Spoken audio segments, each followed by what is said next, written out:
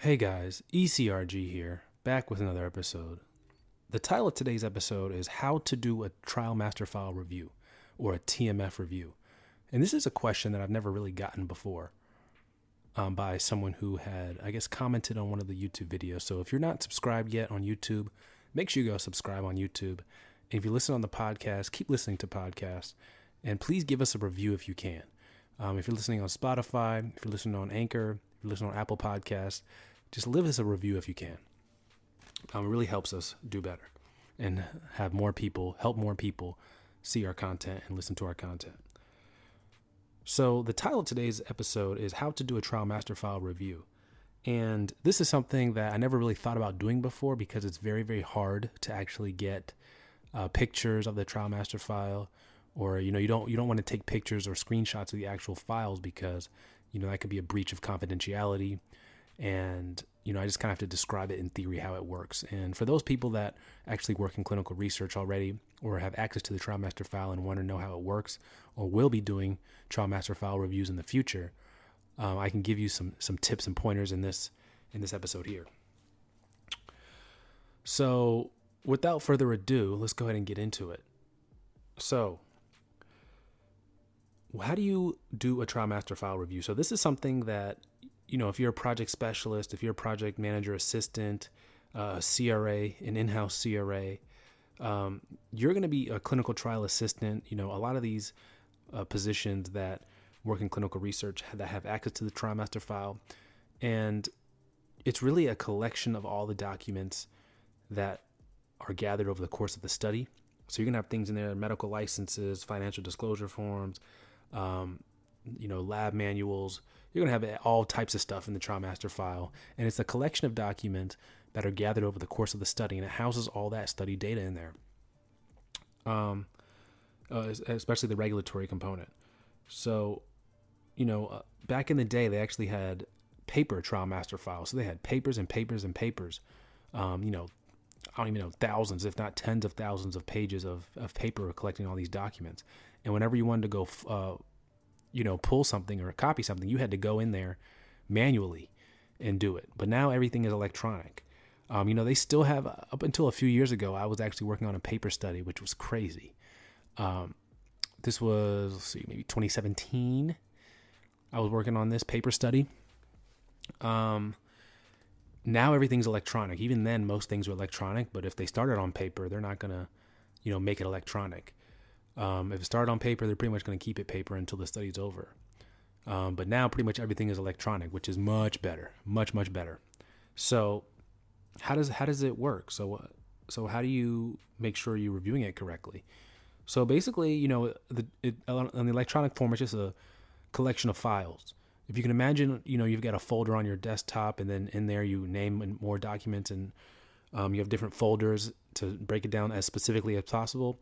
That's basically a big trial master file, except they do it on a huge, industrial size level because there's hundreds of, if not thousands, tens of thousands of documents in there. So it's broken down so you can get to, with pinpoint accuracy, where each document is going to be filed.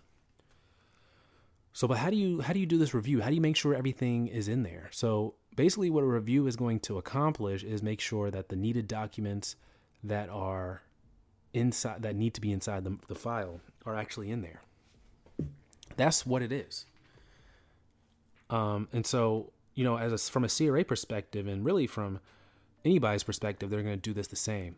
The thing that differentiates the other positions from the CRA is the CRA is the person that actually is going to do most of the collecting of the documents. Now, they may not do all the filing. They might hand that off to a CTA, clinical trial assistant, or, some kind of project manager assistant or something. They may not file the documents themselves. It just depends on how that company is set up. When you need mealtime inspiration, it's worth shopping Kroger, where you'll find over 30,000 mouth-watering choices that excite your inner foodie. And no matter what tasty choice you make, you'll enjoy our everyday low prices, plus extra ways to save, like digital coupons worth over $600 each week. You can also save up to $1 off per gallon at the pump with fuel points. More savings and more inspiring flavors make shopping Kroger worth it every time. Kroger, fresh for everyone. Fuel restrictions apply. And how the workflow is set up. but they will have access. They will be able to file the documents themselves usually. But they are the main ones that are collecting the documents. Now, they may have help from an in-house CRA, but the CRA can collect these documents. So that's why it's important to kind of talk about this from a CRA's perspective. And then you can kind of use this information to kind of help you in whatever position that you are in. So one of the first things that I do when I'm reviewing a trial master file is I need to take a look at the delegation of authority log. Now, the delegation of authority log tells you everyone that's on the study from the site's perspective. So each site is going to have their own delegation of authority log. They're going to have everyone that's on it. So like the PI, the sub-Is, the pharmacist, the study coordinators, they're all going to be on the delegation of authority log, and they're going to be allocated different tasks. So usually these tasks are numbered and then they put in the task. But anyway, that's besides the point. So they're going to be delegated a series of tasks. So various tasks require various training. So, for example, if the study coordinator is delegated a task like shipping of dangerous goods, they're going to need, shipping, or basically shipping of the samples in the study. They're going to need specific training on how to do that. And that's called IATA training, IATA, or basically shipping of dangerous goods training. Another example is going to be, if they're going to be entering data into the EDC, a lot of EDCs have training on how to use it, except, for example, Metadata Rave does. So they're going to need to have filed the Metadata Rave training in there.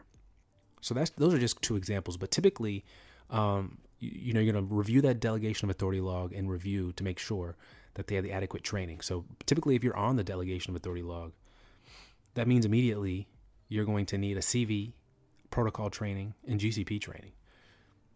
So if you're on there, you're at least going to need that. Pertinent individuals, the PI, sub-Is, you're going to want to collect the medical license. You're going to want to make sure that they have an updated medical license. So different states do it differently. Sometimes it's every 2 years, sometimes it's every 4 years, sometimes every 3 years. It just depends. You'll just need a updated medical license. Different sponsors, different CROs require different CV requirements. So CV is a resume or updated curriculum vitae. So is it going to be every 2 years? Some require every year. Some only require one. And that's really much preferred if there's only one, because then you don't need to keep collecting it, because these documents get old. They get hard to collect over and over and over again, and sites get irritated. So you want to make sure that, you're able to collect the right documents. Some other trainings you might need to collect, investigator brochure trainings, protocol trainings. There's different amendments that come out over the course of a study, so they're always amending it. So protocol amendment 1, well, first they're going to have the initial, then they might amend it, so then it'll be called protocol amendment 1. So you'll need to make sure you have training on file for both the regular protocol and the protocol amendment 1. And typically everyone on the site is going to require that type of training. So that's what I do first is, the DOA log, that's a lot of it. That's going to tell you what kind of trainings, and that's always the hard part, because CRAs forget to train the different individuals or forget to remind them to train. And that's something that's always difficult for me, especially if I'm getting the site from a different CRA, having to go back and make sure that the site's trained, because that's just something that CRAs forget. The medical license and the CV, that's a little bit easier because sites are used to having those documents handy, because they're being asked for those same exact documents for all the studies that they're doing. So they have those documents handy. It's the study-specific document that can be a little bit more challenging, and the sites may not have as handy, and is usually going to require a little bit of work. So that's something that if you remember, and if you're really on top of it as a CRA or an in-house CRA, or whatever you're doing, project specialist, CTA, you can really be ahead of the curve if you know a new amendment's coming out and you want to ask the sites to have that training ready. So that's what I look at first. And something else that you can look at too is an FDA 1572. And this is something really you look at early on in the process. You really shouldn't have to worry about this much later, unless there's been changes. So, for example, a lot of times they put sub-investigators on the FDA 1572 or other site staff. Typically, it's just sub-investigators who might have some kind of financial interest in the study. So they'll fill that out, and they'll put those individuals under box 5. And that's important because under box 5, if you're listed there, you need to have a financial disclosure form automatically. So that's other documents you can collect. So FDA 1572, you need to make sure you have financial disclosure forms if you're listed on the 1572. And the PI is automatically going to have one because their name is going to be on there. So it depends. So a lot of sites, they won't put study coordinators on the FDA 1572. And I like it that way, honestly, because it's less documentation and less paperwork. So typically with clinical research, they say if it's not documented, it didn't happen. But in some of these instances, it's better to have less people on the delegation of authority log. And a lot of sites, especially these academic institutions with medical schools, they like to put people on the study that have no business or don't plan on having any business to do with the study. They just want their name on the publication or something like that. So if you work for a site, do not do this. Please do not do this. Only put people on that delegation of authority log. Only put them on the study if they're going to actually be doing work on the study, because it's just going to make both of our lives, from the sponsor's perspective, from the CRA's perspective, and from the site's perspective, a whole lot easier if you aren't putting people on the delegation of authority log, because that's just way more documents that need to be collected, way more documents that need to be tracked. And it just really doesn't make sense. It's just a lot more work for you. So if you're a study coordinator and people want to be put on the delegation log and they aren't going to be doing anything, make sure that they're actually going to be doing something on the study and warrant being placed on there. So that's my 2 cents on that. So, other documents you might check for are laboratory documents. There's different permits. You got CLIA and CAP. Those are 2 different permits that different laboratories are required to have on file. So you'll want to check those documents, and they have an expiration date on them. So you don't really have to think of, okay, I need to check this every 2 years. It tells you when it expires. So you'll check that. You check those 2 documents. You also check the lab director CV. That's something that usually is filed also.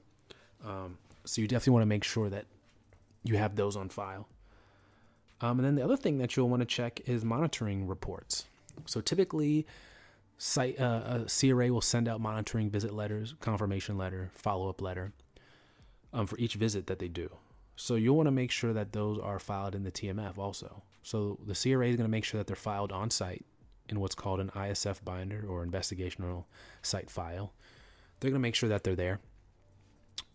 And you want to make sure that they're in the TMF also. So where can you go to make sure that, or how can you reconcile those visit dates with what's in the TMF? Or how do you even know if a visit occurred? So typically you can look in a couple places. You can ask the CRA, but they're going to get tired of you asking them. You can look in the CTMS system. So that's a quick way, an electronic way to do it.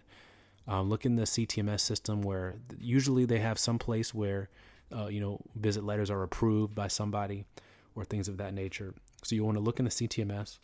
Another place you can look is the site visit log. That's the end all be all when it comes to these visits, because typically if that log isn't signed, that's going to be the documentation that a visit occurred. So you want to double check the site visit log, and that's filed on site. So typically, a CRA might collect that every time they go on site, or, they might collect it periodically. But that's where you can, double check to make sure a visit occurred. And then each visit listed on there should have a confirmation letter and a follow-up letter. So that's how you know what should be filed in the TMF for that. So these are a lot of the documents. This is how you do a complete review. And, of course, I did this episode, 13, 15, 16 minutes. It takes a lot longer than that to do a review. It can take, a couple hours depending on how many documents you have. And typically the longer the study's going on, the more documents you're going to have, as you can see. For example, medical licenses expire, CVs expire, trainings expire. So then you have to get updated ones of all those things. So typically the longer the study goes on, the much more documents you're going to have. But it's really, really important in the beginning to make sure you get all the right documents on file. So then when one thing's expired, you have to get another one. So that's really helpful. So I hope this was helpful, guys. I thought this was a very interesting question. And, I wish I could show you guys more about how to do it. But I think this is pretty good because this is the general gist. This is the general, idea of how to do it. Basically, you're just going through files and making sure they're there, and then you're making a list of what's not there, and you're reaching out to the site to send you copies of it. That's pretty much it. You're basically just matching, and whatever is not found to have a match, you're asking the site to send it to you so you can match it up. That's pretty much it, guys. So, sounds easy, but, you'll get the hang of it once you actually start doing it. So I hope this was helpful. As always, guys, email me eliteclinicalgroup@gmail.com if you have any questions. We also have our resume review program. We have our LinkedIn profile review, career consultation, interview prep. We have all those things. So email me there if you want any of that. Yeah. Take care, guys.